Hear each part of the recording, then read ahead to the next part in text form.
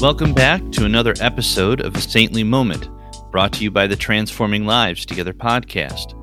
I'm James Kibbe, and this week we are remembering St. Bridget. As our custom, we will hear about Bridget's life and ministry from the Lesser Feast and Fast book, and we'll read one of the scripture readings appointed for her feast day. Before we continue, I want to thank you for listening to this podcast and invite you to leave a 5-star rating and review. Your positive feedback helps us reach more people with the content you are enjoying right now. So please take a moment and respond. We really appreciate your support.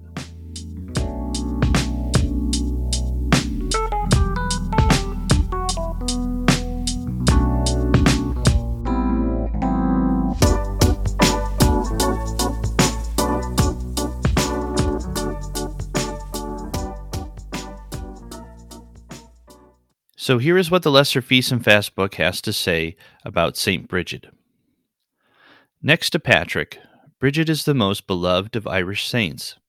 Born at Fouchart about the middle of the 5th century, she may have met Patrick as a young girl. She was said to be the daughter of Dubthach, poet laureate of King Loghaire, and was reared in a Druid household. She decided early in life to dedicate her life to God alone as a Christian. She received a nun's veil from Bishop MacHale of Westmeath. Gathering around her a group of women, Bridget, in 470, founded a nunnery at Kildare, a place whose name meant Church of the Oak. Here had flourished the cult of a pagan goddess, from which it was said to have derived the sacred fire, which she and her successors maintained. To secure the sacraments, Bridget persuaded the anchorite Conlade to receive episcopal ordination and to bring his community of monks to Kildare, thus establishing the only known Irish double monastery of men and women. Bridget actively participated in policy-making decisions and church conventions. One story has it that she received episcopal orders, which may reflect only the fact that she exercised the jurisdictional authority that was customarily wielded by medieval abbesses. Many stories are told of Bridget's concern for the poor and needy. When a leper woman asked for milk, she was healed also of her infirmity. 2 blind men were given their sight. Best known is the tale that tells of Bridget's taming of a wolf at the request of a local chieftain whose pet dog had been killed accidentally by a peasant. The Gaelic name given to the oyster-catching bird, Gallibrigade, attests to her affinity for birds. Her feast day itself, February 1st, was long held sacred as Imbolg, the Celtic festival of spring. Bridget died about 523 at Kildare, outside whose small cathedral the foundations of her firehouse are still shown to tourists. Her remains are said to have been reinterred at the time of the Danish invasions of the 9th century, with those of Patrick at Downpatrick. Bridget, also known as Bride, was very popular both in Scotland and England, where many churches have been dedicated to her. The best known of them is that church which was designed by Christopher Wren on Fleet Street in London. In Wales, Bridget achieved fame under her Gaelic name, Fafraid. Now on to one of the scripture readings assigned for Bridget's feast day, and this one comes from Paul's first letter to the church in Corinth. I'll be reading chapter 1, verses 26 through 31.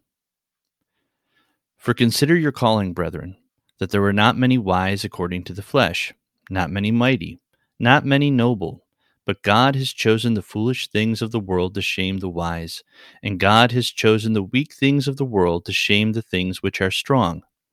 And the base things of the world and the despised God has chosen, the things that are not, so that he may nullify the things that are, so that no man may boast before God. But by his doing you are in Christ Jesus, who became to us wisdom from God, and righteousness, and sanctification, and redemption, so that, just as it is written, let him who boasts, boast in the Lord.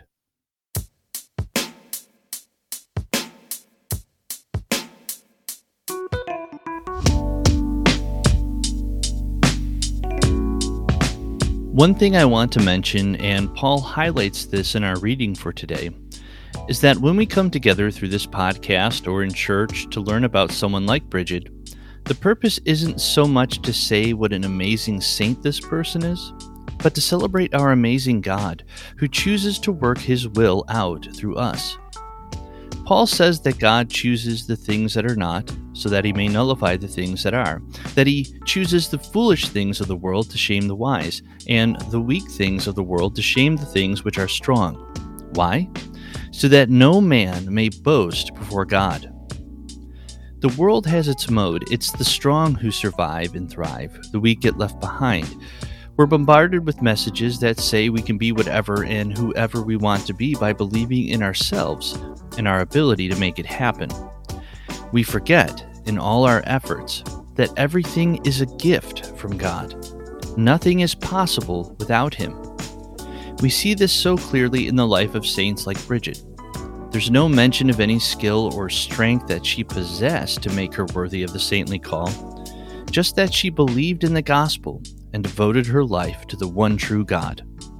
I've heard it said by someone that a yielded life is a wielded life, that we become holy instruments when we lay ourselves down on God's workbench, or altar as it's commonly known. We don't need to be somebody to be God's. We only need to be God's. Let's pray. Ever-living God, we rejoice today in the fellowship of your blessed servant Bridget, and we give you thanks for her life of devoted service. Inspire us with life and light, and give us perseverance to serve you all our days, through Jesus Christ our Lord, who with you and the Holy Spirit lives and reigns, one God, forever and ever. Amen. Thank you for listening to A Saintly Moment, brought to you by the Transforming Lives Together podcast, which is a ministry of St. Bartholomew's Anglican Church in Tonawanda, New York. We hope to have you back again as we remember the lives of the saints. Until then, may the peace of Christ rule in your hearts by faith, to the glory of God the Father.